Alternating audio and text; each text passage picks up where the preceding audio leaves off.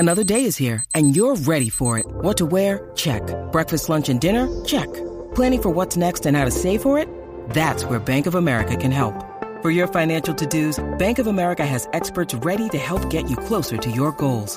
Get started at one of our local financial centers or 24/7 in our mobile banking app. Find a location near you at bankofamerica.com/talktous. What would you like the power to do? Mobile banking requires downloading the app and is only available for select devices. Message and data rates may apply. Bank of America N.A., member FDIC. When you need mealtime inspiration, it's worth shopping Kroger, where you'll find over 30,000 mouth-watering choices that excite your inner foodie. And no matter what tasty choice you make, you'll enjoy our everyday low prices, plus extra ways to save, like digital coupons worth over $600 each week. You can also save up to $1 off per gallon at the pump with fuel points. More savings and more inspiring flavors make shopping Kroger worth it every time. Kroger, fresh for everyone. Fuel restrictions apply.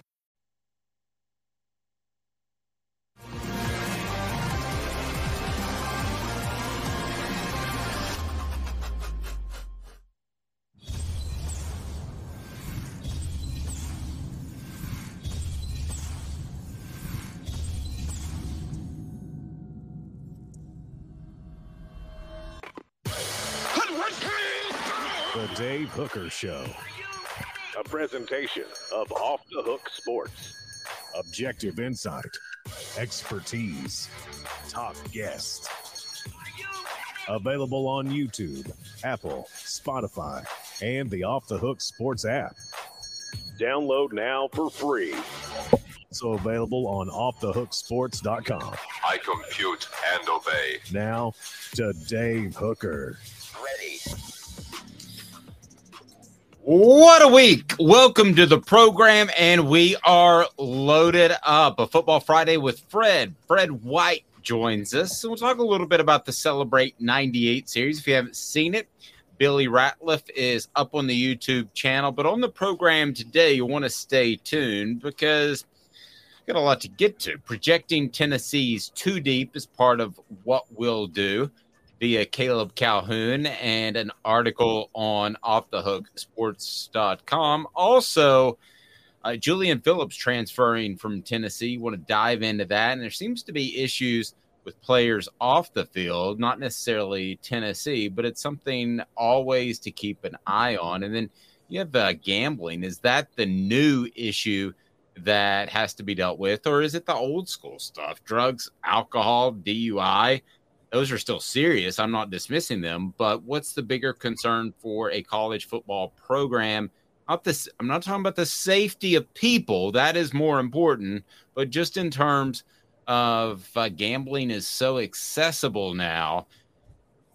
If you're an AD, what concerns you most moving forward? What's your biggest concern? And also, you have higher expectations of Tennessee baseball or basketball. So we've got a lot to get to.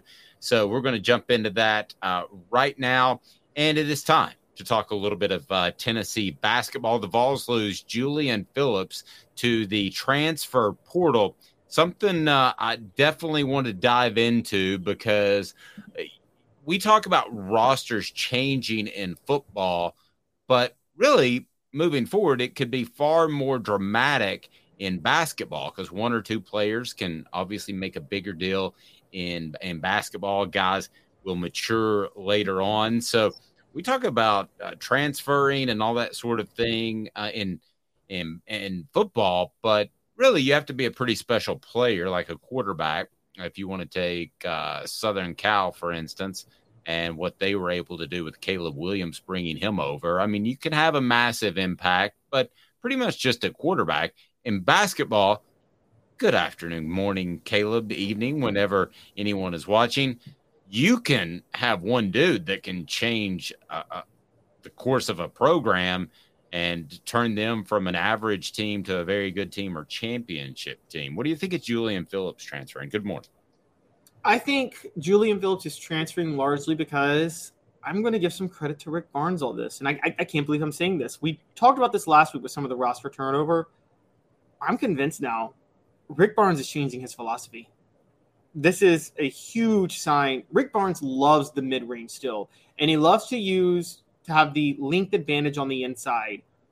Well, Olivier Kamwa and Julian Phillips have both entered the portal now. These were two starters at small forward and power forward for Tennessee that were really lengthy and used size massively to their advantage.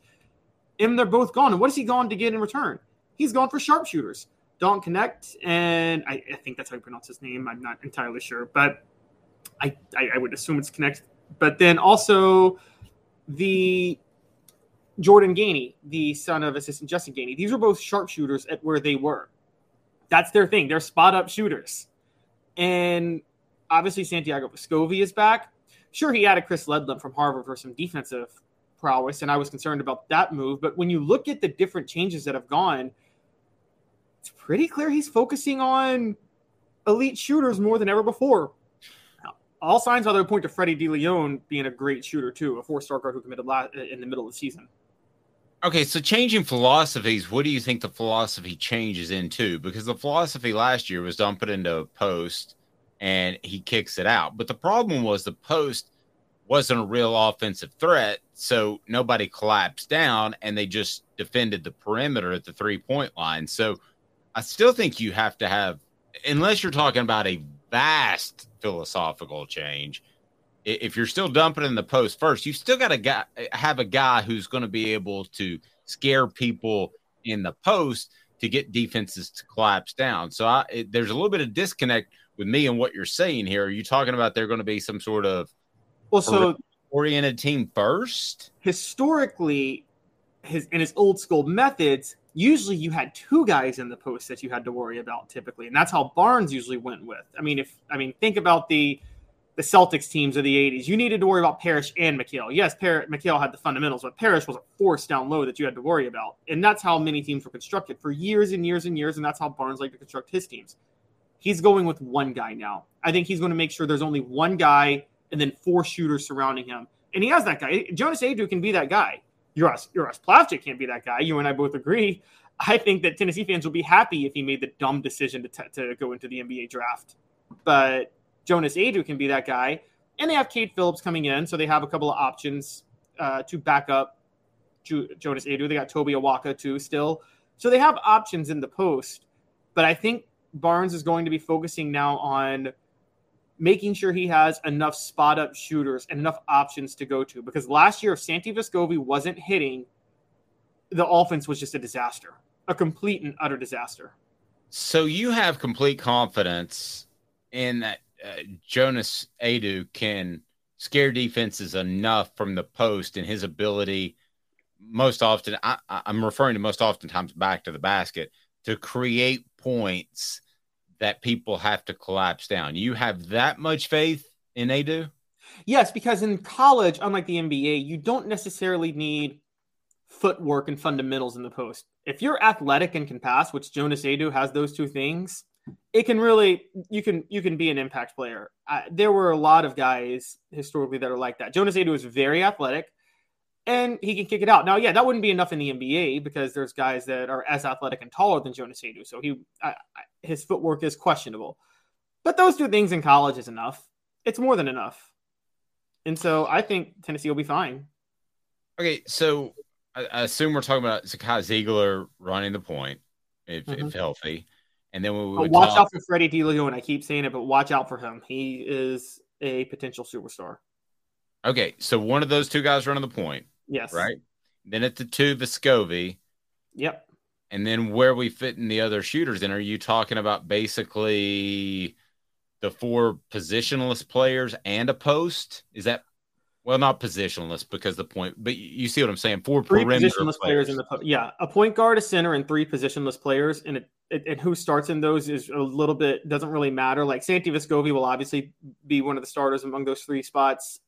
If Josiah Jordan-James returns, he'll be one of the 3 starters in those spots too. And yeah, I think one of the transfers and again, one of the transfers or Freddie DeLeon, one of those guys I think is going to take the other spot. I think DeLeon's going to see the court. I don't know if he's going to see it as the starting point guard or as the combo guard next to Zakai Ziegler, and then he takes over point guard duties when Zakai goes to the bench, which that happens a lot of times in basketball. Okay, we've got to see this happen first. But this is like Joe Rogan talking about aliens.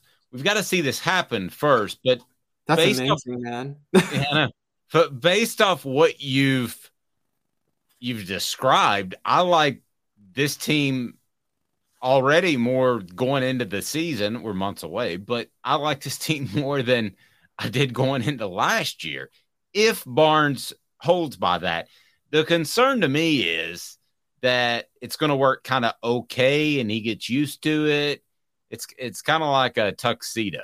A tuxedo you go get and it's uncomfortable to put on and it's a little stiff, but you're like, man, I'll look pretty good in this thing. But you don't put on a tuxedo the next day. You wear whatever the heck you're going to wear, even if it's a sport coat or a suit.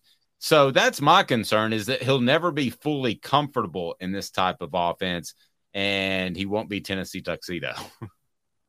I mean, I could see that, but the personnel he's developing, it almost seems like he's going to be forced to be comfortable in this type of offense. Oh, I forgot about Jemai Meshack. He may start too, and he's more of a defensive specialist. But if Meshack develops an outside shot, watch out. I mean, we're talking a very dangerous team.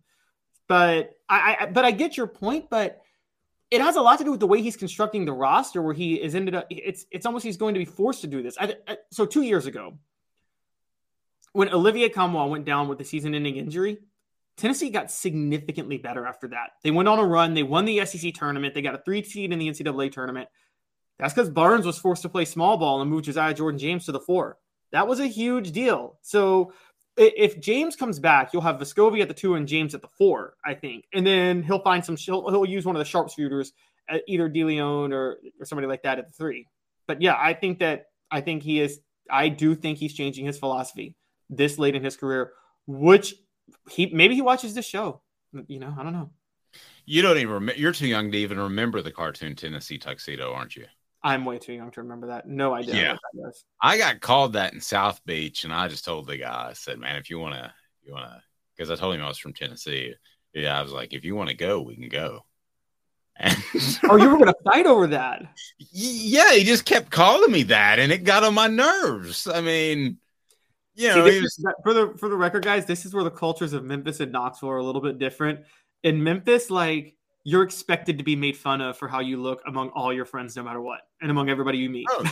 Well, he kept calling me Tennessee tuxedo, and then he said, how does Tennessee and we're just sitting at a bar, we don't know this guy, and he goes, how does Tennessee tuxedo have a good looking wife? And I'm like, all righty, that's the line. Do you want to step outside? And he said no. And I said, well, then you need to get away from me. He said, I was sitting here first. I was like, I don't care, you need to go. Oh my gosh, look at Dave over here starting fights.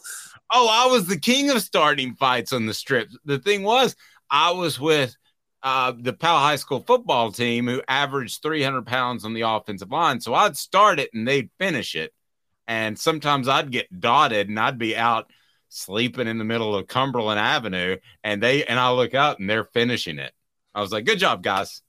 They're like, why do you smart off every time we go to the strip? So wait, you were like, I don't know if you watched wrestling in the 90s, but you were like Eric Bischoff in NWO, when Eric Bischoff would just do the shadiest stuff, and then he'd like have the whole NWO gang behind him, and with Hulk Hogan and all those guys come just jump everybody.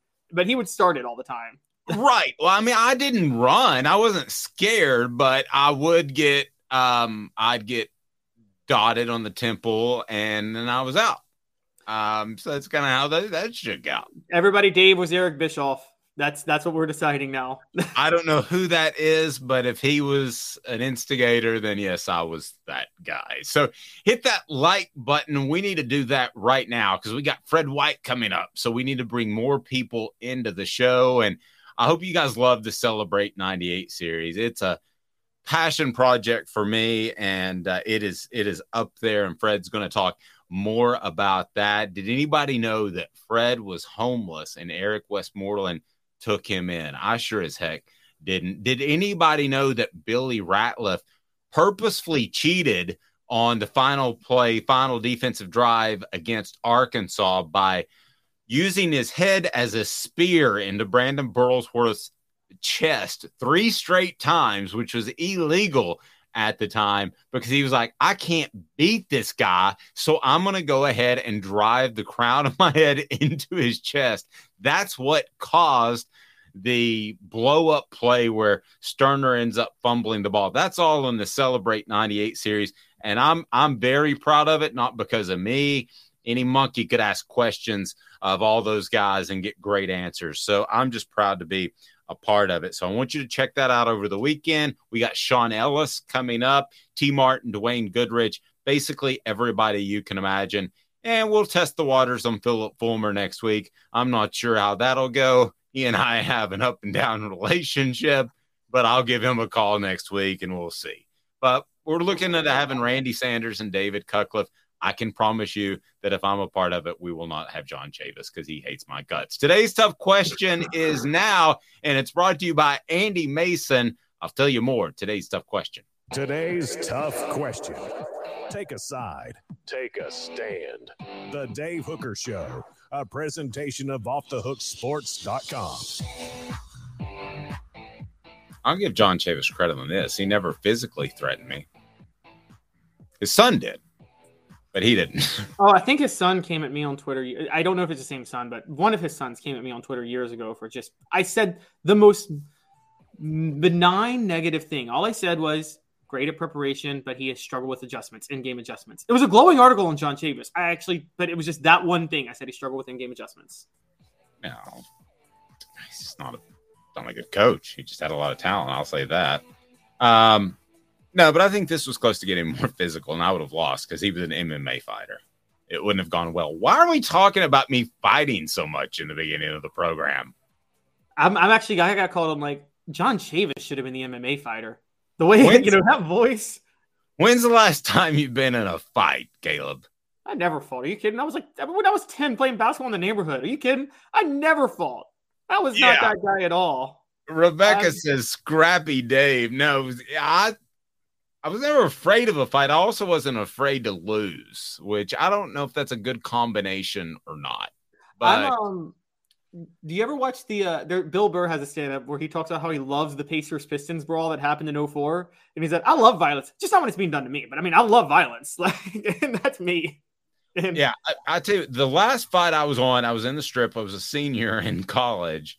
And I didn't say no more fighting forever because I got hurt.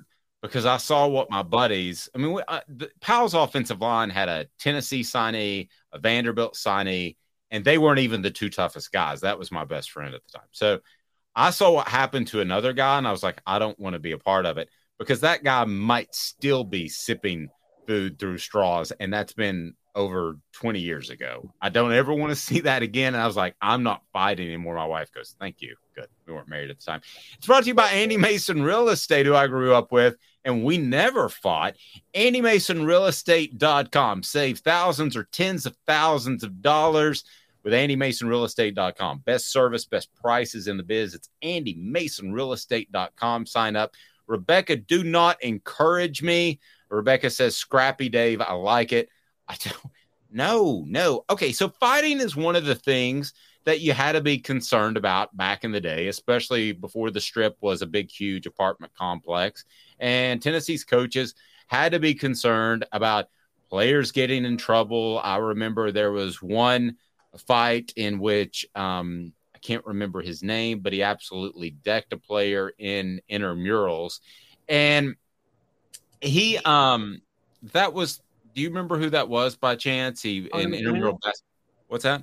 Tony McDaniel. Wasn't that the Tony McDaniel suspension? It was, and could have killed the guy. And okay, so there were all these old school problems, and one that Caleb is going to bring up is DUI and is drinking and is drugs. But those are kind of old school problems, and I want to compare them to gambling. So let's use this as a backdrop. What's happening at other schools right now, Caleb, and with other athletes? Because while I think DUIs are on the decline, and it's not, I got away with driving home last night. That used to be my generation, which is awful.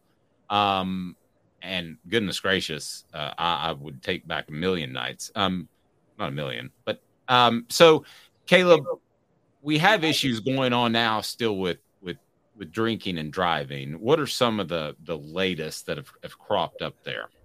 So some of the latest are recently Georgia wide receiver Denylon Morissette was arrested early Monday morning for several charges, including a DUI, following too closely, and speed limit violations. And he's another Georgia player caught in a traffic violation, which there's been a bunch this all season. And again, we've been talking about it. Kirby Smart doesn't seem to care. But beyond this receiver, Denylon Morissette, who actually did play 11 games last year, we find out that Jalen Carter, this drag racing incident that got somebody killed in January, he was driving on a suspended license at the time. That came out yesterday. In between those two, Henry Ruggs, who we all knew had his incident 2 years ago, has decided he's going to plead guilty. He's going to face 3 to 10 years in prison. Some people are mad about that. I would say to those people, it was obviously Henry Ruggs did not plan to murder somebody. He should be in prison, yes. But what good does it do anybody to keep him in prison for life? Does nobody any good. Doesn't do the victims any good. It doesn't do society any good to keep him in prison for life when he wasn't actually. This guy's not. He's not a psychopathic murderer. He made a horrible mistake and a horrible decision.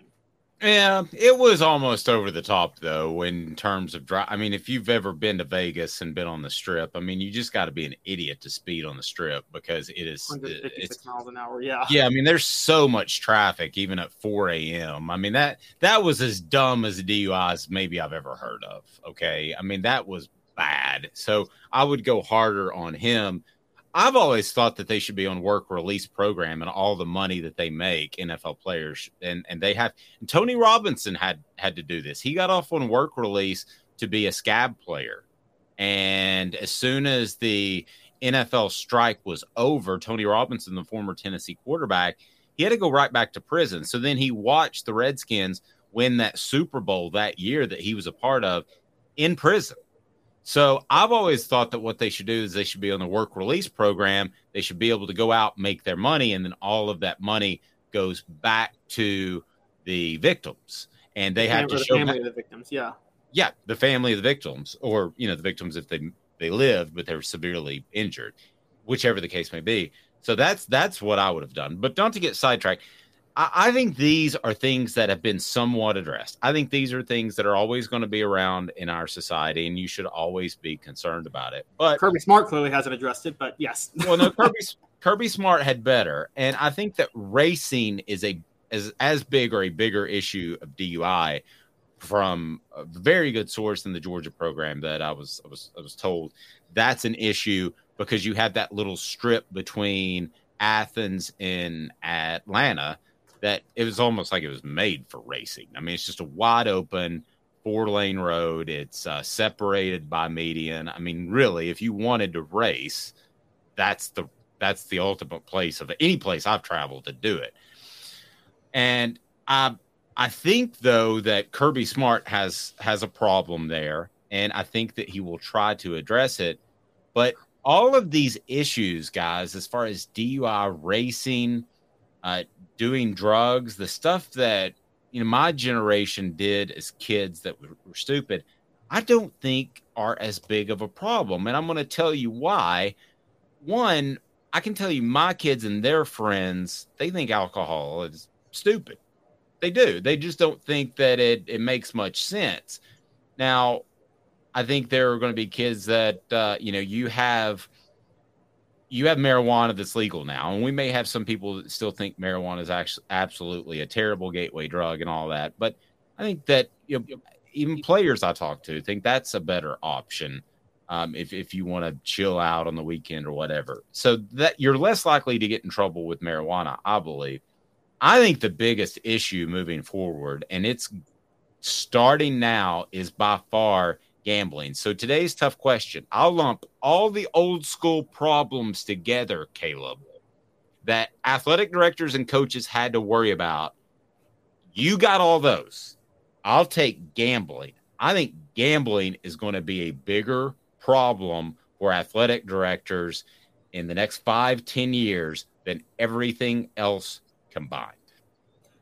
So let's say up front, guys, what we're talking about is affecting programs, not affecting society. The old school programs affect society a lot worse. Yes. But I agree. Gambling is going to be a heck of a lot worse because there's no uniform standard. There's really no way to control it.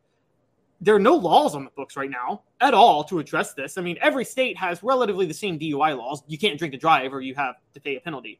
There aren't really any laws on sports gambling at all. And it's new. Oh, wait, it's an NCAA violation. Giggle, giggle. So is paying players, but that never stopped anybody. I mean, it's an NCAA violation. That's not going to stop anybody. No, and here's the other problem. If you crack down on gambling, and this is the big thing, which I think they should. They need to crack down. Dave, you and I know this. These 18-year-olds who get all this money, they're going to start gambling then under the table or illegally or having other people place bets for them, at which point they get in bad with really bad people. I mean, we know this. Which is how the Tim Donaghy thing in the NBA went from a 0 to about a 12. Yeah.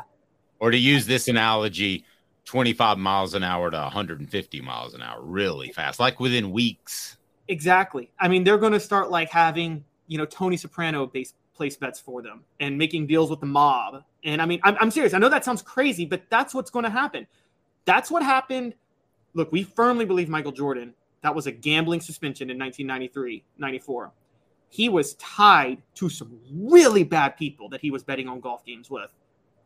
You don't think that's going to happen with college football players who are younger than Michael Jordan a lot of times, dumber than Michael Jordan a lot of times?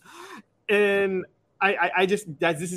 this is, and what happens when, drug lords, mobs, gangsters are connected to your football program because people are wanting to place gambling bets under the table and not get caught. Travis says, come on, Dave, we were able to gamble in the 90s just as easy. Maybe that just wasn't my vice, but I didn't know how to do that. I could have gotten into a lot of trouble, but it wouldn't have been gambling. So maybe that's just me. I'd fill out a parlay sheet, and if I put $20 on it, that was a lot of money to me, so it didn't go any deeper to that. Now you have kids that have money, and you've got an app. That's so easy. I mean, you could literally do that in less than 5 minutes. So Fred White coming up next. It's a Football Friday with Fred.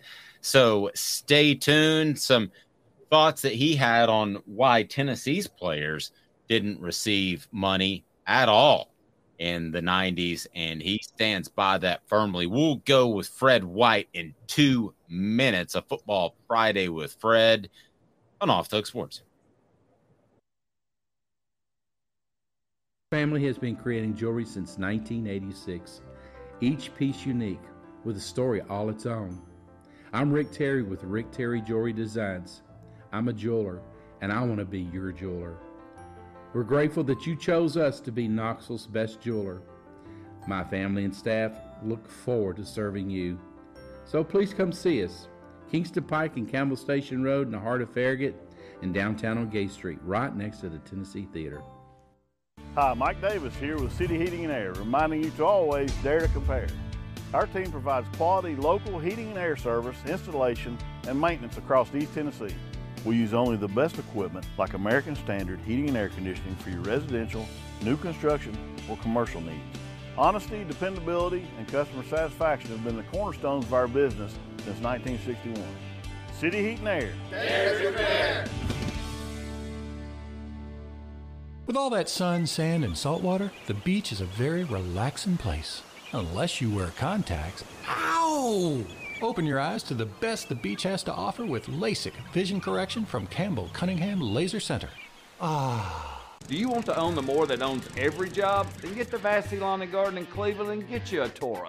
I'm David Vassey, here to talk to you about Toro. With a Toro Zero Turn, you'll get more out of every minute and you'll reach the finish line faster. At Vassey's, we like to say, no matter if you're mowing 3 acres a week or 11 lawns a day, homeowners and business owners alike find confidence in equipment they can trust from top to bottom. Vassey Lawn and Garden, Highway 60 North in Cleveland. Man alive, it's worth the drive. These mountains hold and defend a spirit far better than moonshine. A drink that holds flavor that becomes necessity. A hard cider made and relished by folk who are as hearty as they are legend. A refreshment that can only be found in one place. With a taste that makes you say, give me 3 bottles of the good stuff. Tennessee Cider Company, where necessity can be found. Who's this guy? Hello, wizard. The Dave Hooker Show, a presentation of Off the Hook Sports, YouTube, Apple, Spotify, and the free Off the Hook Sports app. Back to Dave Hooker. All right, let's get to Fred White. Love it. Fred White joins us each and every Friday. Portions of the program brought to you by Tennessee Cider Company, including Fred White's appearance. Go to TN Cider Company. It's phenomenal, and they bring you the Celebrate 98 series, which is up and running. Interviews with Eric Westmoreland and a guy named Billy Ratliff, who made kind of a big play that is on our YouTube channel. Fred, how are you, sir? I'm doing good, Dave. How about yourself? I'm fantastic, man. I'm kind of ready for the weekend, and good to go. A lot of things I want to talk to you about, but one of the things so I'm just going to be really honest. Fred, Billy, and Eric and I and players in the future, we will have some interesting conversations off the record and off the air, of which I'm not going to share some of that stuff. But one that I wanted to share that really blows me away, and I was talking to somebody who's a huge Tennessee fan yesterday, and I was telling him this, and he just flat out didn't believe it. And I was like, okay, I don't care if you believe it or not. I'm telling you as a friend. They told me this off the record, and I believe it. So I think we have this perception that everybody had their hand out and that boosters were given $100 handshakes at the very least. But I'm going to go ahead and share something off the record. Fred and Billy and I talked about that. Fred, you guys didn't take any money, and I'll stake my reputation on it because I know you as a very, very close friend, and you didn't for one big reason. And why was that? You didn't want to get in trouble or get caught. Because you got in trouble, you got caught. You couldn't play anywhere. Not just at University of Tennessee. You couldn't transfer and go anywhere and play. Your career was over. That was it. That's true. And you also would have hurt the university and maybe a chance at a championship. And I think you said something, you would have let your teammates down. How big of a factor was that? Absolutely. You didn't want to let your teammates down. I recall when Coach Fulmer came into the room, 98 year, and it's a locker room and team meeting room. And they tell us that, one of our guys, one of our leaders had taken some money and he was going to be ineligible for the season. And then they brought up Al Wilson. You could hear a pin drop in the room. Oh, wow. Al went up there and gave a fake apology. It was all a setup. They had got him to, set him up to do this. But the room was so quiet. And we were sitting there trying to figure out, what are we going to do with our football season? So to have him do that, and it's Al Wilson, and he's the guy portraying that as if he took money, that was one of the most impactful moments of my career at UT when it comes to a team meeting room, because that you knew at that moment, dang, we're not gonna be able to play with one of our best players on the team. Like our leader, he took money. What? Thank God it was a prank, but that was the message. That message hit home for everybody because it made you realize, whoa, wait a minute. If you take the money, man, you're done. And you do hurt your team. Wow. Okay, so the bond, you don't want to let each other down, but then it's kind of cyclical because you're all broke. Yeah. You were telling me about cookouts that people would throw in $20 if they had $10, $5 if they had $5, or $0 if they had $0. And I think it was Tyson Park. Mm-hmm. And so everybody being broke brought you together because it took a collective, not like the collectives now, to have a cookout.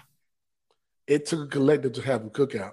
So they would give you $15 after a football game, right? That $15 was supposed to feed you for Sunday, right? Because the cafeteria was closed. Because the cafeteria is closed. You have one meal on Sunday. Cafeteria closed after breakfast. If you don't make it to breakfast, you're pretty much, that's it, you know. And after breakfast, you don't have anything else outside of that's open. You have to feed yourself.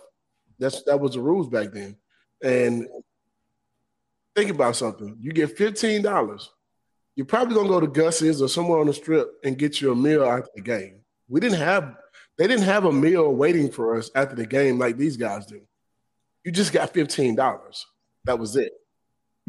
So you took $5 of those dollars to probably buy you a Gus burger or, you know, shout out to Gus's on campus. But, you know, I mean, that's probably what, because it was like $5 and some change. So, you know, now you got $10 left, basically, you know, and you may spend some of that too to eat the next day. So we were doing cookouts and guys just, whatever they had left over would be $5, $3, $2, whatever it may be. Somebody may have 10, somebody may have 8. Whatever you had, you bring it to the table, and we're gonna go get money, get food. And Eric Westmoreland, there's not gonna be a guy that played on the defensive side of the ball that don't tell you about this same thing, about how we pool money together to have cookouts. I can go all the way down the list. Sean Ellis is gonna talk about it. Darren Walker's gonna talk about it. Jeff Coleman's gonna talk about it. Al Wilson's gonna talk about it. Dion is going to talk about it. Dwayne Grivers is going to talk about it. Steve Johnson, Cozy, every last guy that we bring on, I'm going to bring this up. Wow. Every last guy. You remember the cookouts we used to have? Yeah, man, we used to pool our money together. Absolutely. I can't. And you guys are doing monumental things, and I just can't imagine if, you know, sending my son off, which was the age that you guys were, and here he only – you know, especially if I didn't have anything to give him, he's got $15 to get through basically almost like 36 hours to eat. And it just, that to me really stood out. Caleb, jump in here. Portions of the program brought to you by City Heating and Air Conditioning, cityheatandair.com. Integrity matters. They've been in business for 50 years. So you know that you're going to be taken care of. That HVAC unit may not need to be replaced, may just need a part or free on. Caleb? Fred, how much of what was happening in the 90s did that have an impact on you guys too? And what I mean by that is when you were being recruited, you were part of the 95 signing class, I believe, right? Yes. And that was right as Miami went on probation. That was just as Auburn was coming off probation. Alabama had the Antonio Langham scandal, which had them on probation, that they had to forfeit all their games. How much of that weighed on you? Like, oh, this is really serious. Because that seemed like you hate to say this, but the golden age of the NCAA bringing the hammer down on teams. Yeah. Hey, we got to keep in mind the team that I committed to was Miami, and they went on probation. Alabama was a school I wasn't going to go to because they tried to lie about them being able to go, getting ready to go on probation. And then Ole Miss, it just came off probation. And you know what I mean? So, like, that's why you don't take money. Like, man, I can't take no money because you don't want to be the guy that got your team in trouble. Because the guy's going to look at you different afterwards. You have let them down. That's not – you just didn't want to be the guy. Now, did somebody take some money? If they did, I didn't know about it. That bond that just kept that's the theme of the series, is that bond that just kind of keeps cycling to make good things happen and to save lives, basically. So I'd encourage people to check it out. But Fred, there's one thing I want to throw at you. So I see that high school teams will play each other in a spring game. And that's different from college. I realize that. But I'm curious what your thoughts would be if, let's say, Tennessee played Clemson in a spring game. Is that something that's even doable? Because the spring games are kind of boring right now. What's just, and the thing I love about Fred, if I come up with a stupid idea, he'll just say that's stupid. But what do you think? What would you think about that to draw a little bit more interest into spring games? It's pretty bland this year. I mean, spring game ain't really it's not really a game. It is kind of to showcase what you have. You're building for the next year, really. I don't put any stock in the spring game, not an ounce of it, because some of the guys that are going to be playing on Saturdays during the fall won't even really suit up for spring game. You know, you're only going to see snippets of guys. It's really to come and see the young guys more than it is to see a guy who's a superstar on the team. You know what I mean? Like, those guys aren't going to play that long in the game. Yeah, I mean, you want to come see a guy like a Nico or one of the receivers that came in. These are the guys that you want to see, the young guys. You want to see what they look like. How much did they progress? That's more so than anything. So if we were going, you would sell tickets, yeah, but you also risk having an injury that could end up lasting all the way to the season. I mean, I don't feel like there's a need to play another team. So you're just saying it's a stupid idea by Dave. It's not my first, won't be my last. No, I'm not going to say it's a stupid idea, but because quite frankly, they might do some stuff like this. But I just look at it like it's an extra game that you really don't have to play, and it's an opportunity to get injured. Yeah. Anytime you put it up, suit up the pass, man, it's an opportunity to get injured, especially when you're going against somebody else. I mean, yeah, they do it in high school. This is college, you know? Yeah. So it's Leave it like it is. Yeah, it's a little bit different. I mean, they do the scrimmages team to team in the NFL, which I always thought was interesting. I don't see how tempers don't flare more often, but they always do, Fred. We always see a tussle. They do. And I think it's something about the element of surprise. Let's say you have to play that team later on, and we play Clemson in a spring game, and then all of a sudden, now we got Clemson in a bowl game or a playoff. I'd much rather play them in the playoffs. Yeah, fair point. Speaking of the spring game, I'm mixed on Cam Seldon, running back. And I know you watched it, and I know you talked to people within the program.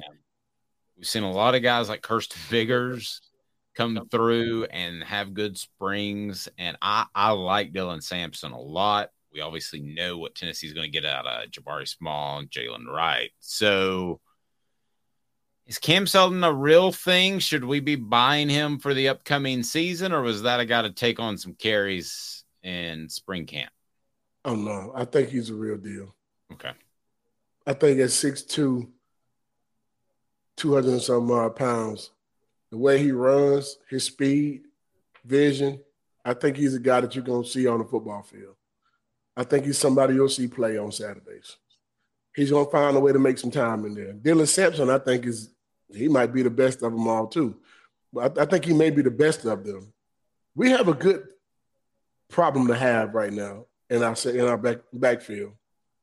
You can't never have too many. I mean, if you look at what we had, Jamal Lewis went down, we plug in Travis and Travis. I mean, you can never have too many. I mean, and the next year, our senior year, we have Travis and Travis, and we bring in a guy by the name of Ontario Smith. So you can never have too many home run hitters in your backfield. I mean, that's a good problem to have. The problem you're going to have is trying to figure out how to get the ball in all their hands and keep them happy more than anything. Fred, it's funny you bring up the Travises. How much did – I can't remember if I talked to you about this last week or not, but I remember I know we've heard a lot of stories. You guys all knew how good T. Martin was, and no one else did. But were y'all surprised, or did y'all know that Travis Henry would be able to just so easily adequately replace Jamal Lewis when he went down in 1998 after the Auburn game? I'll say you can't replace a Jamal Lewis. First of all, you can never. you can't replace a Bertier.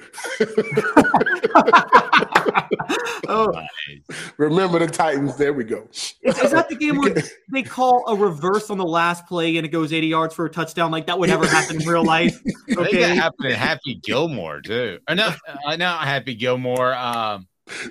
What was the Adam Sandler football movie? Longest Yard. Longest Yard, yeah. Oh, yeah. That's Adam Sandler.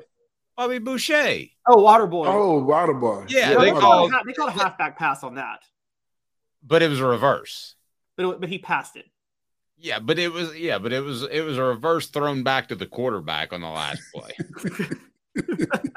like anybody would ever fall for that. I can't remember Caleb's question. What was your question again, Caleb? I remember the question. Okay. So you can't replace Jamal Lewis. If Jamal doesn't get injured, we're in a whole different we wear everybody out. There's not even a close game past Florida. If Jamal Lewis doesn't get hurt, you see what he did against Auburn? He had ran for the first time he touched the ball, it was a 70-yard touchdown. We were just getting started. I mean, Travis Stevens went for 100 yards against Georgia. And no offense to Travis Stevens, but Jamal Lewis was on a roll. He would have wore Georgia out. That 100 yards for Travis Stevens would have been probably 180, 200 for Jamal. Yep. It's plain and simple. You know what I mean? Now, you take Travis Stevens his senior year against that same Georgia defense, he might go for 200. But at that time, he wasn't that same back. You know what I mean? I think that when he went down, I'll never forget Coach Fulmer calling up the team to tell us that he had injured his knee and he may be back for a bowl game, but not likely, right? And I remember everyone looking at the running backs like, okay, well, don't nobody in the country know what else we have but us. We've already seen these guys. We knew what they could do.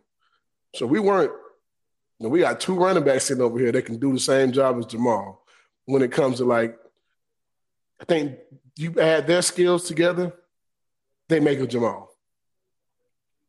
Yep. And you talk about overcoming injury. A lot of people forget that Al was beat up that year. Yeah. And that speaks volumes, but it was amazing how he was still a leader on the sideline. I'll never forget him having that towel and being halfway on the field cheering you guys on.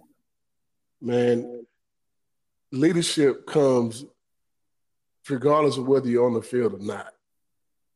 You know what I mean? If you're the voice of the team, you still be the voice. You don't take your voice away. And usually when guys are injured, they don't make the road trip. I'm so happy that Coach Fuller brought Al anyway. That makes a difference because we had one of the best defensive games we had all year. And our defensive leader wasn't even there. So we are looking at this season, and Eric Westmoreland, I think you acted like it was the first time he said it, and on our recent video that's on our YouTube channel, but he said you were like the uncle. Because I view Al as the fiery dad who comes home mad after work, and Fred's kind of the uncle that calms down everybody and the guy that you can go to for advice. What did you think of him calling you the uncle? You know, I don't think anybody had ever explained it to me that way. But I get it. I take it as a sign of respect too, because I could see myself as being the uncle because I was. So for most of the young guys that came in, that's, show you how the right way to do this. No, you can't do it this way. You got to do it this way. This will get you in trouble. I know because I already did it. And I'm a Jay-Z guy. Hov did that. Hopefully, so you wouldn't have to go through that. So don't. That's my workout song every day. Don't follow my footsteps and do what I just told you not to do. I told you don't do that. Don't do that. That'll get you in trouble. So basically, what you're saying is, I like to refer to Caleb as Aunt Calhoun. What? So Fred, what you're saying is you were the guy that took the player under your wing and warned him you want to come to me before you want me to come to you before Al comes to you, is what you're saying. You want me to come to you before the coaches get on you.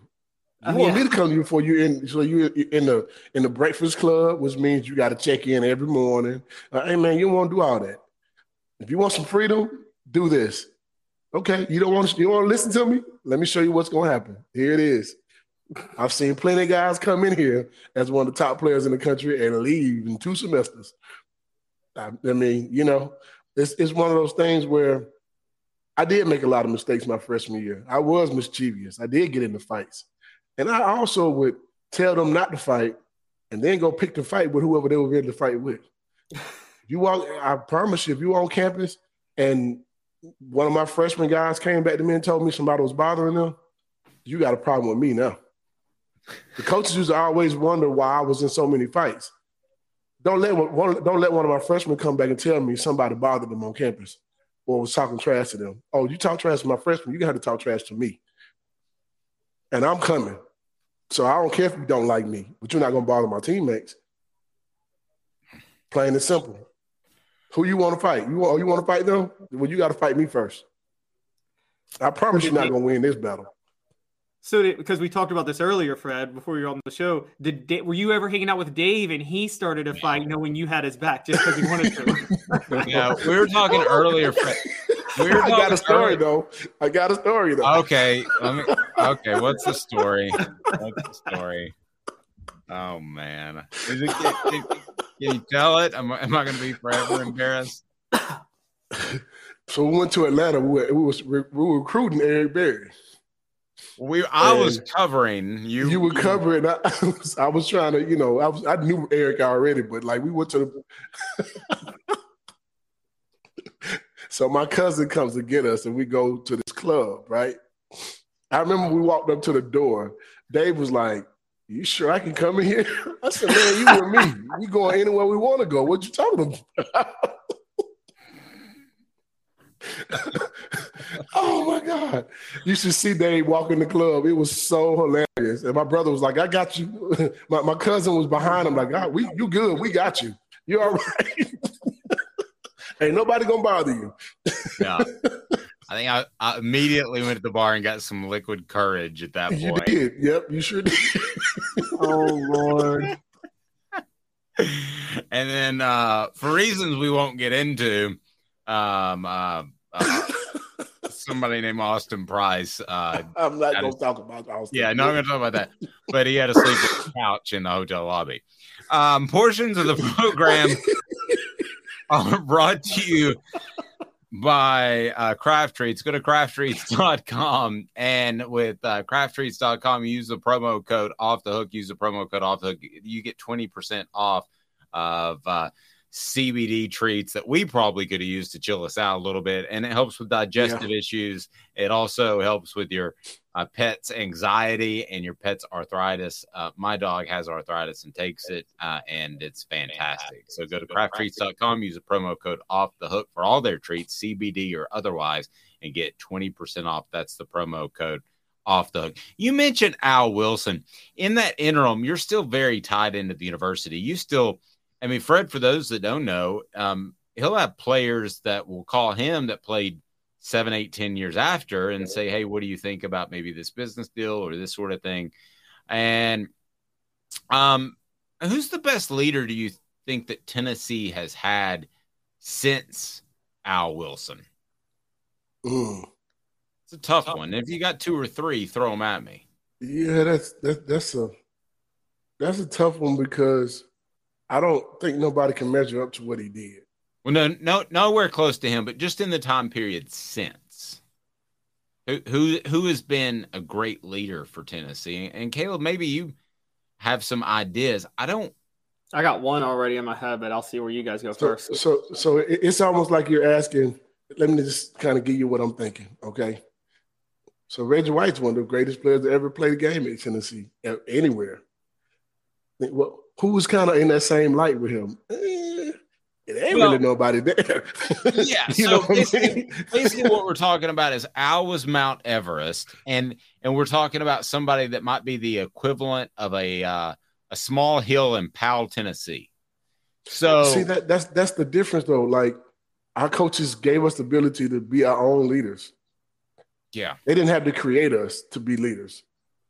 We became our own leaders by what we did and how we acted and our integrity and our character. You can't manufacture a leader. And that's what I think has happened over the years since us. somebody, because he's the running back or because he's the quarterback, he has to be a leader. That might not necessarily the truth. So I look at leadership differently. Most of these teams we've had lately had coaches that wanted to be the leader of the team instead of the players lead themselves. So I can't really look and see who I would think would be that. You know what I mean? Like, so who was yours, Caleb? Who was your suggestion? I was going to say, and again, not close to Al Wilson's level at all, but I thought Don Henderson was a pretty good leader of the 01 Tennessee team, which was the closest team since the 98 team to getting to a national title. You know who I'm going to say? The two guys I will say. I thought Kurt Magid and A.J. Johnson did a good job of being leaders. Yeah, the 2014 team. That's right. I thought they did a really good job of being leaders.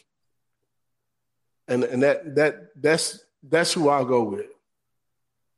And then I think the obvious one, but we're talking so recently, is Hendon Hooker. When I interview Cooper Mays and Jacob Warren for the Ball Reports, I mean, there's this kind of, they have a similar admiration in a different way. I'm not talking fiery leader, but he can get fiery from what I've been told.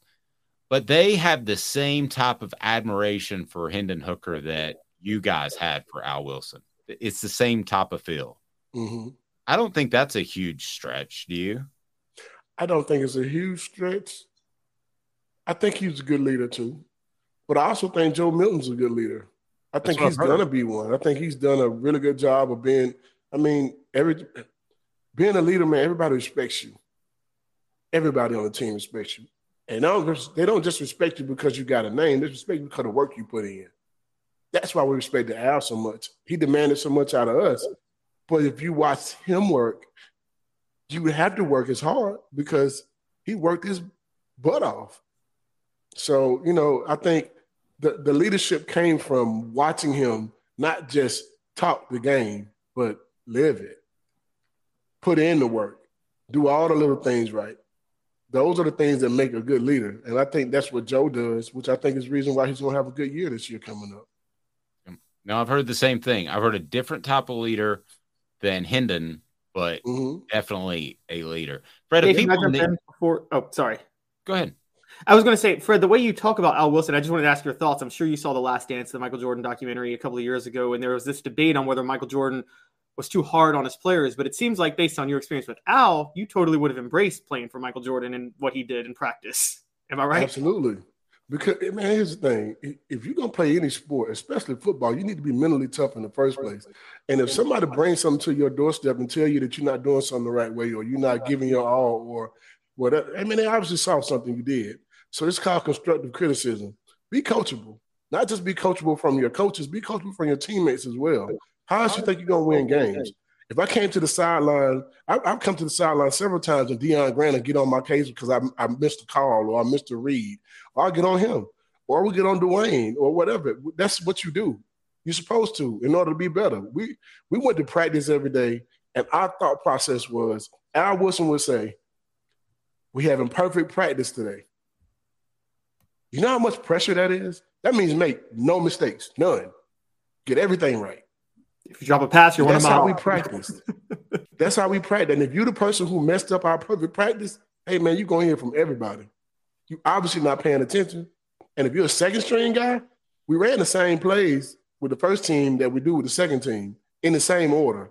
So if you actually mess up as a second team guy, hey, man, you're never going to touch our football field. You don't want you on it. You're obviously not paying attention to what's going on. So strong.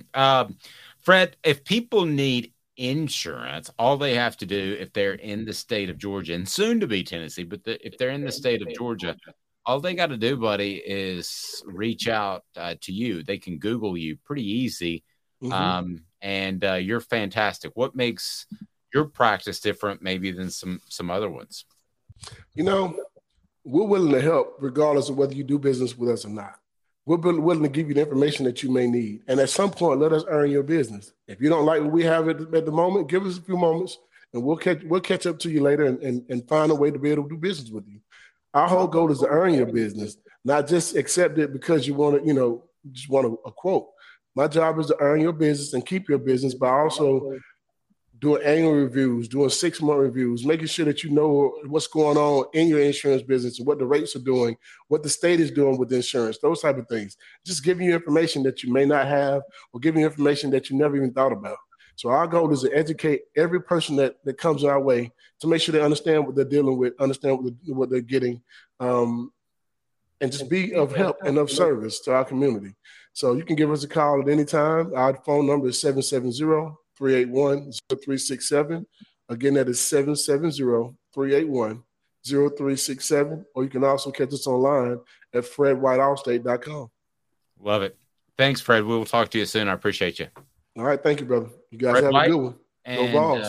Thanks, Fred. Appreciate that. He's got his orange on. And I'll tell you what, if you haven't tuned into the Celebrate 98 series, it's been pretty classic. We're going to be back in just 2 minutes. And projecting to visit the club Dave went into with Fred. Sorry. Yeah, I didn't go well. So I was at another club one time in Atlanta. I think it was SEC. No, it wasn't SEC Media Days. But anyway, we go into this place just because it was the closest place to grab a beer where we were staying. And this is Austin Ward, who now covers Ohio State. And I remember there was a spotlight because, I'm completely comfortable around different people. But there's a spotlight and said, "We would like to welcome the only 2 Caucasians in the room."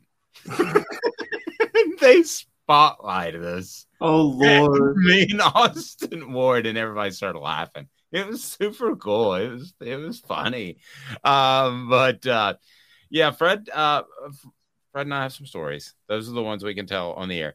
2 minutes and Tennessee's depth chart. We're going to lay it out for you. Who needs to wait until the fall? He's Caleb Calhoun. I am Dave Hooker.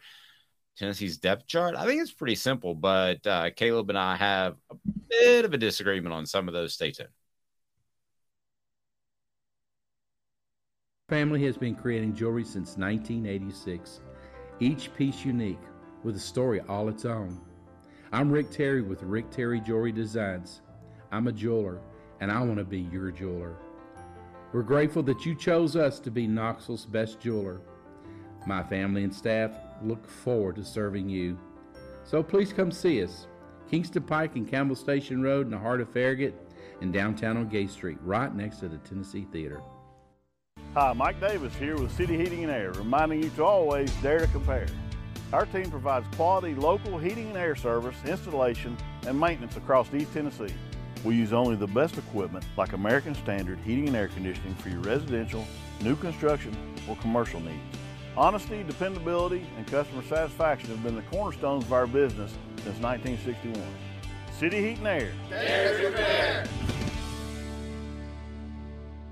With all that sun, sand, and salt water, the beach is a very relaxing place.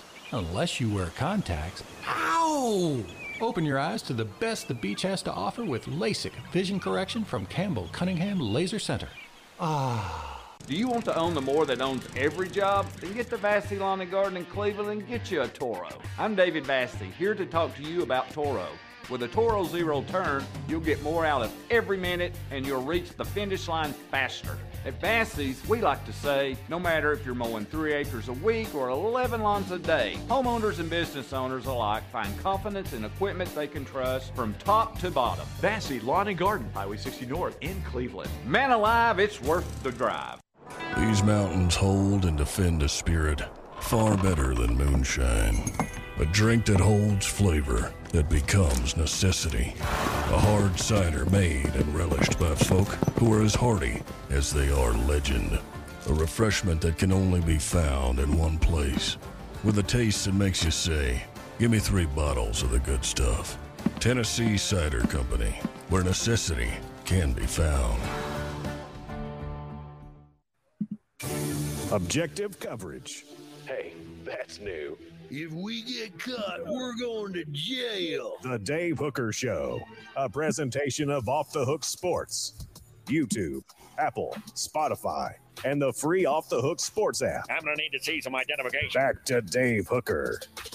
Remember, Vassy Lawn and Garden Man Alive. It's worth a drive in Cleveland. If you need to restock your industrial or commercial fleet, or you're starting a landscaping company, their buying power will save you money. Also, residential, Vassy Lawn and Garden Man Alive. It's worth the drive. Go to vassy.com for more. That's Vassy Lawn and Garden. They bring you the ball report with Jacob Warren that is on our YouTube channel. So, Caleb, we're going to get into the too deep, my man, and we want feedback from you guys if you agree or disagree on our message board. So, let's take a look at the too deep, and if you want to kind of follow along or you want to read about it, it is on offthehooksports.com. So, pretty big undertaking, and we feel pretty good about this. So, as far as the too deep, where do you want to start? Do you want to start on the offensive side or defensive side? And then you can present to me, and I'll tell you if I disagree, because this column was written by our one and only Caleb Calhoun. So let's start with offense. I'm sorry? Sorry. I was gonna say let's start with offense. I didn't. Okay. So we will start with offense as we project the depth chart, the too deep depth chart for 2023. So let's start with offense. I'll tell you if I agree or disagree, and I might have some of my fun new drops because you know how juvenile that I can be, even pushing 50. All right, so Caleb, what do you got? All right, so quarterback. Oh, and by the way, I forgot to say, here's what you need to do if you want to be a part of the program in the future. And also if you want to get notifications, turn your notifications on. But Jacob Warren, what do they need to do? What's up, everybody? This is Jacob Warren asking you to like, subscribe, and share. Dave needs this. Yes, I do. Thank you, Jacob. I do need that. So we need you to like and subscribe. All right. So what do you got for me? Let's start on offense. You go. And I'm going to tell you if I agree or disagree via drops. All right. So quarterback, I don't think any controversy. Joe Milton is the number one. And Nico, where's the sound effect, Dave? Nico yes, is number 2 on the depth chart. I don't think Gaston Moore is going to be in the too deep, guys. Sorry. I agree. Hey now. Go ahead. All right, running back. Now, here's the first twist. I got Jabari Small as the starter, the feature back. But I got Dylan Sampson taking the number 2 back role from Jalen Wright, guys. I love what you're doing with Sampson. I do. So yeah, I'm gonna agree with you. I think that Dylan Sampson is the next superstar at Tennessee. Hey now. All right. Wideout. The number 1 wideout's going to be Brew McCoy. Anybody disagree with that? You've agreed that he's the best NFL prospect on offense, right? Yes. Okay. Number 2, and this isn't set in stone, but I think Ramel Keaton is going to hold on to the number 2 wideout spot. And I think Dante Thornton Jr. will be the first wideout right off the bench behind McCoy and Keaton. And then 4th, and here's my big one, Caleb Webb and Chaz Nimrod were earlier recruits, but I think Nathan Leacock has moved ahead of them. So I think he's going to be he's a freshman. I think he's the 4th wide receiver on the depth chart. So you think Thornton will play on the outside? Because we're just talking about we're talking about the wideouts, not the slot receiver that Jalen Hyatt played last year. We're going to get to the slot spot. I think Thornton can play in either spot, so I think he'll be the first off the bench in both spots. That's crazy. I've got Thornton above Keaton. If he plays on the outside, I've got Thornton above Keaton, and so does Tracy Morgan. Okay, wow. Right, you know what's funny is I was the Dante Thornton as Kevin Durant in this offense, but that's when I thought he was going to be the starter in the slot. The wideout, I think, is a pure wideout. Keaton's better. But in the slot, I've got Squirrel White starting, and again, I've got Thornton as the number 2 slot guy. So Thornton will be the first off the bench at wideout or slot, which is why he'll see a good bit of action. Do we agree, Hank Kingsley? Hey now. Yes, we do. All right, tight end. All right, tight end. Dave, we know you need the subscriptions. Jacob Warren needs the starts. So, yes. Everybody, this is Jacob Warren asking you to like, subscribe, and share. Dave needs this. Okay. Going to be the starter at tight end. You got Jacob Warren and McAllen Castles. Yes, I do. I have McAllen Castles because Miles Campbell's transferred. I believe in Ethan Davis, but I've heard enough stories that he's very, very, very raw. And with Princeton gone, I don't think he's going to be able to be the backup tight end this year. I think next year he moves ahead of everybody and becomes the starter. But I think this year, Warren and then a veteran and McAllen Castles will be the two guys. I'm gonna lightly disagree because I haven't heard enough great stuff about Castles. Okay, I haven't heard anything bad. I'll tell you if I hear any reason that I don't think he will play. But I think that there's a possibility they would go 4 wide when Jacob's not on the field. And I think there's a possibility that you would like Ethan Davis because of his athleticism. So I'm not downing Castles. I'm just unsure about Castles, but it is May. All right. So what we largely agree is this year it's not going to be a by committee tight end set. It's going to be Jake Warren or 4 wide for most of the time. I would think, yeah, it was pretty much 50-50. They swapped series last year, Princeton fan and Jacob. So I don't think you're going to see that. All right, so let's run through the offensive line. All right, left tackle. I did not think this was going to work out, but I've heard enough good reports that I think John Campbell Jr. takes over at left tackle this year with Jeremiah Crawford as the backup. Yeah, I pretty much know that to be true. Hey now. Keep rolling. Right. Left guard. Texas transfer, Andres Carrick. I think he takes over the starting job at left guard, and Ollie Lane is a longtime veteran, so I think he'll still be the backup left guard. I'm going to give that both a hey now. And that's crazy. I think Addison Nichols would be the backup at left guard. Okay. I think he'd be the backup at all the guard positions because I think they're a little light there. All right. Even despite Ollie Lane's experience, because Ollie Lane's played a lot. You think? I just feel like somebody I talked to actually yesterday, coincidentally enough, that it would be Nichols. But if they had 2 guys go down, which is very possible in the SEC, I think Lane's right there. But go on to center. Okay, so my center, and this is why I didn't have Addison Nichols in the guard spots, I've got the obvious Cooper Mace starting at center, but then I've actually got Addison Nichols as the backup center. And I think they're going to want to get him as many reps at center as possible so he's ready to go in case Mays gets hurt. I believe that's absolutely correct. Hey now. All right. And so right guard, you're probably going to disagree with me on this because you did with left guard. You'll agree with the starter, Javonte Spraggins. But again, I think Ollie Lane will be the first guard off the bench behind Carrick or Spraggins. So I got him as the backup again at right guard. Okay. I could roll with it the same way I did left guard. All right. Right tackle. And right tackle, Gerald Mincy moved over. I think he's going to be the starter there. And I think he's not Darnell Wright, but I think he's a potential star. So I think he's going to be the starter. And Jeremiah Crawford is going to back up John Campbell Jr. and Gerald Mincy. He'll be the first tackle off the bench behind Campbell and Mincy. My thoughts on left tackle are this. First portions of the program brought to you by Campbell, Cunningham, Taylor, and Hahn. I do not have any problems with my eyesight, far away or up close, and it's pretty awesome. So you need to check them out. And Campbell, Cunningham, Taylor, and Hahn also has the vision centers to take care of you, and their vision centers are simply awesome. As far as right tackle, it's going to be a fall off there, but I think that's the absolute direct decision that Tennessee will go in. All right. Do you want to turn it to defense now? Yep. And they finally seem to have the depth they need at defense. We'll start with edge rusher, which, as you know, edge rusher and defensive end are a little bit different. The edge rusher could play with his hand down or his hand off, and it just depends on what they want to do in the moment.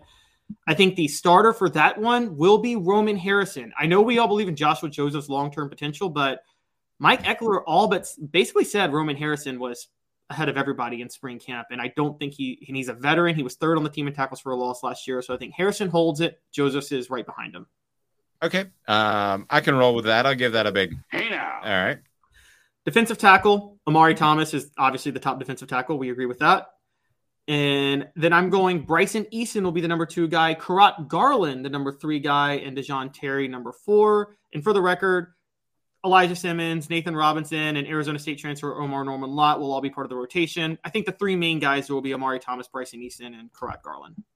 Elijah Simmons is the X factor. He has the ability, if he gets mean and aggressive, he could, I'm not comparing him to Reggie White, okay, but, Reggie White was soft a little bit his junior year and then had a fantastic senior year.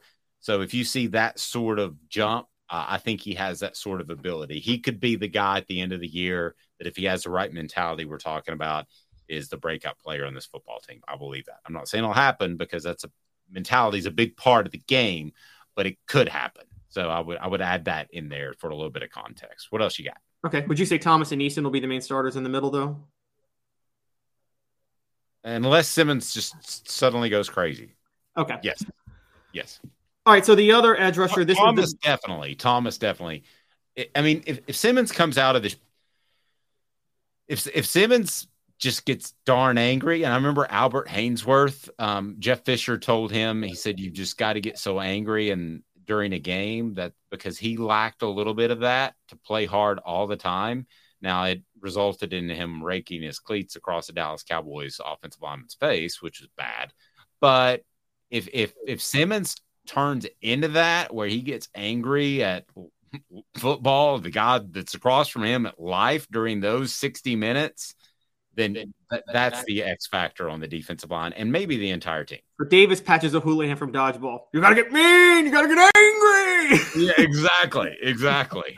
He needs to look over and see his wife with another man and his kids giving him the bird. That's what he needs. Go ahead. Exactly. All right. So the other edge rusher, this is, and I separate the Leo versus the defensive end because the defensive end is the guy on the other side who plays always with his hand down.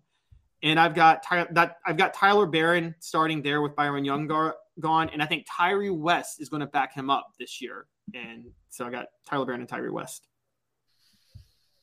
I will give that a big hey now. That's absolutely correct. What else? All right, Mike linebacker. Aaron Beasley resuming his role that he had last year. And I heard a few things, particularly from Josh Ward, that Elijah Herring will be his backup this year. I could see that. I don't think you want Aaron Beasley to get hurt, though. Yes. If there were three guys, and obviously the quarterback is always one with any team. And then if I made a list of three guys, Beasley might be the one guy that. But you got Healy too. But go ahead, continue with the list. Yeah. So on the weak side, which is replacing the role Jeremy Banks had, I've got Keenan Peely as the starter. But this is when you can afford an injury because I think the guy backing him up, Arian Carter, young guy, but I'm hearing a lot of good things about him. See, I'm gonna switch it up a little bit. I think, and this is based off me watching their tape, and I'll do a little digging to have some better insight next week. I think that Peely seems like a more natural fit at Mike, and then maybe you get Arian Carter and you just said his name, and Elijah Herring or no Aaron Beasley. Yeah, maybe put Beasley on the outside, possibly. I'm just throwing that out there. Nothing I've been told. Okay. I mean, I feel like Beasley was sent on a lot more rushes last year and was even less reliable in coverage than Banks, even though Beasley was a natural safety. But we'll see. So that's the only reason I had him at Mike. Yes. Because I think weak side has to be in coverage a little bit more. Okay. So cornerback. Now, this is my going all out there. I think Jordan Matthews becomes the number one cornerback. The freshman out of Louisiana, I think he becomes the number one cornerback, and I think he finally becomes what Josh Heupel has been looking for this whole time. I'm your Huckleberry. Possibly. I think that there's a realistic chance of that. And I think he could be Tennessee's shutdown corner that they've been missing for so long. What else you got? And the number two corner will be Gabe Judy-Lally, the other BYU transfer on the other side. I think he's a fundamentally sound cornerback, the guy that can guard the number two receiver, but is just not athletic enough to guard the number one receiver. And that's where I got him. That's crazy. I think Gabe Judy-Lally is going to be the backup at almost every position in the secondary. All right, so who starts? Well, do you think my third guy starts at the other spot, which is Warren Burrell, who returns from injury? Hey now. Yes, I do. Okay. And the fourth cornerback on this is I have Kamal Hadden. Yeah, he's a dude. All right. I don't want to say anything bad about him, man. He's fine. He seems like a great young man. He's a really nice guy. Yeah. Oh, You know what I need to do? Why don't you shut the hell up? Go ahead. I don't want to say too much. I don't want to run a kid down. All right, at the star position.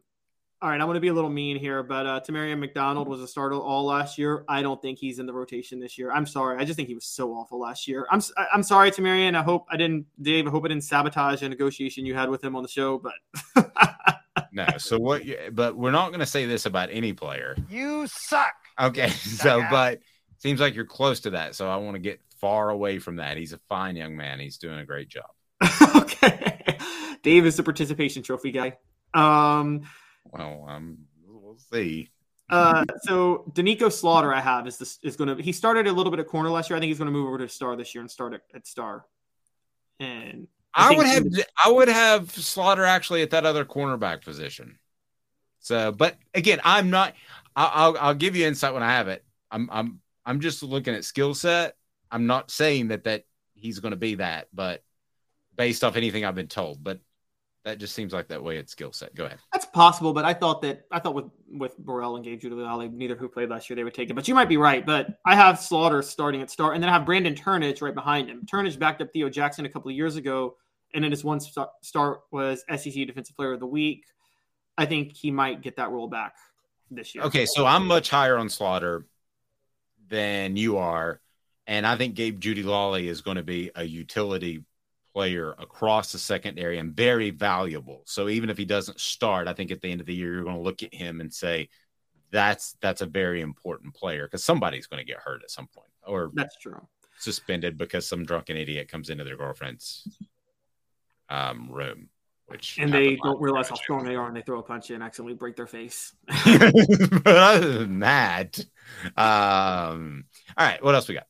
All right, so at strong safety, no surprise, Jalen McCullough is the starter. And I think – and my shock is that I think Jordan Thomas takes the backup role. The reason is a lot of people talk about Andre Turntine, but based on things you told me and things I've read, it just doesn't seem like he's figured it out. That's crazy. I'm taking Gabe Giuliani as the back. So you got him as the backup just all across the board. I really do. Yeah, okay. I think he's a smart guy. He's going to learn all the positions, and I think he's definitely going to be the backup of the two safety positions. And in a pinch, he would be able to do so at cornerback. All right, and that's then my pinch. My free safety is the utility defensive back of last year, and the guy who I thought really emerged towards the end of the year, and that's Wesley Walker. I think is going to replace Trayvon Flowers at free safety. Hey now, love that. And behind him will be the son of Rodney Harrison, Christian Harrison, who I feel like is football smart.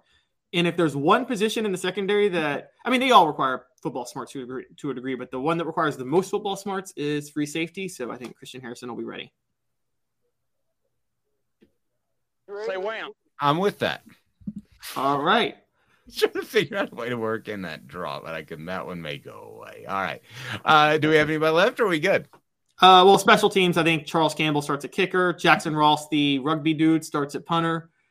And Dylan Sampson will be the kickoff returner, while D. Williams is the punt returner. And don't underestimate this, guys. Matthew Solansky is the long snapper. With Morgan Cox still in the NFL, Tennessee football is long snapper you. It is. It's been punter you. I mean, you just stop by Knoxville and you become an NFL punter. Ask Tommy Townsend. Yes. So there we go. Weekdays, 10 a.m. Check out the Celebrate 98 series. Don't forget to do what, Jacob Warren? What's up, everybody? This is Jacob Warren asking you to like, subscribe, and share. Dave needs this. Yes, he does. He's Caleb Calhoun. I'm Dave Hooker. Hope everybody is having a fantastic weekend, and we will talk to you each and every weekday at 10 a.m. This has been a production of Off the Hook Sports.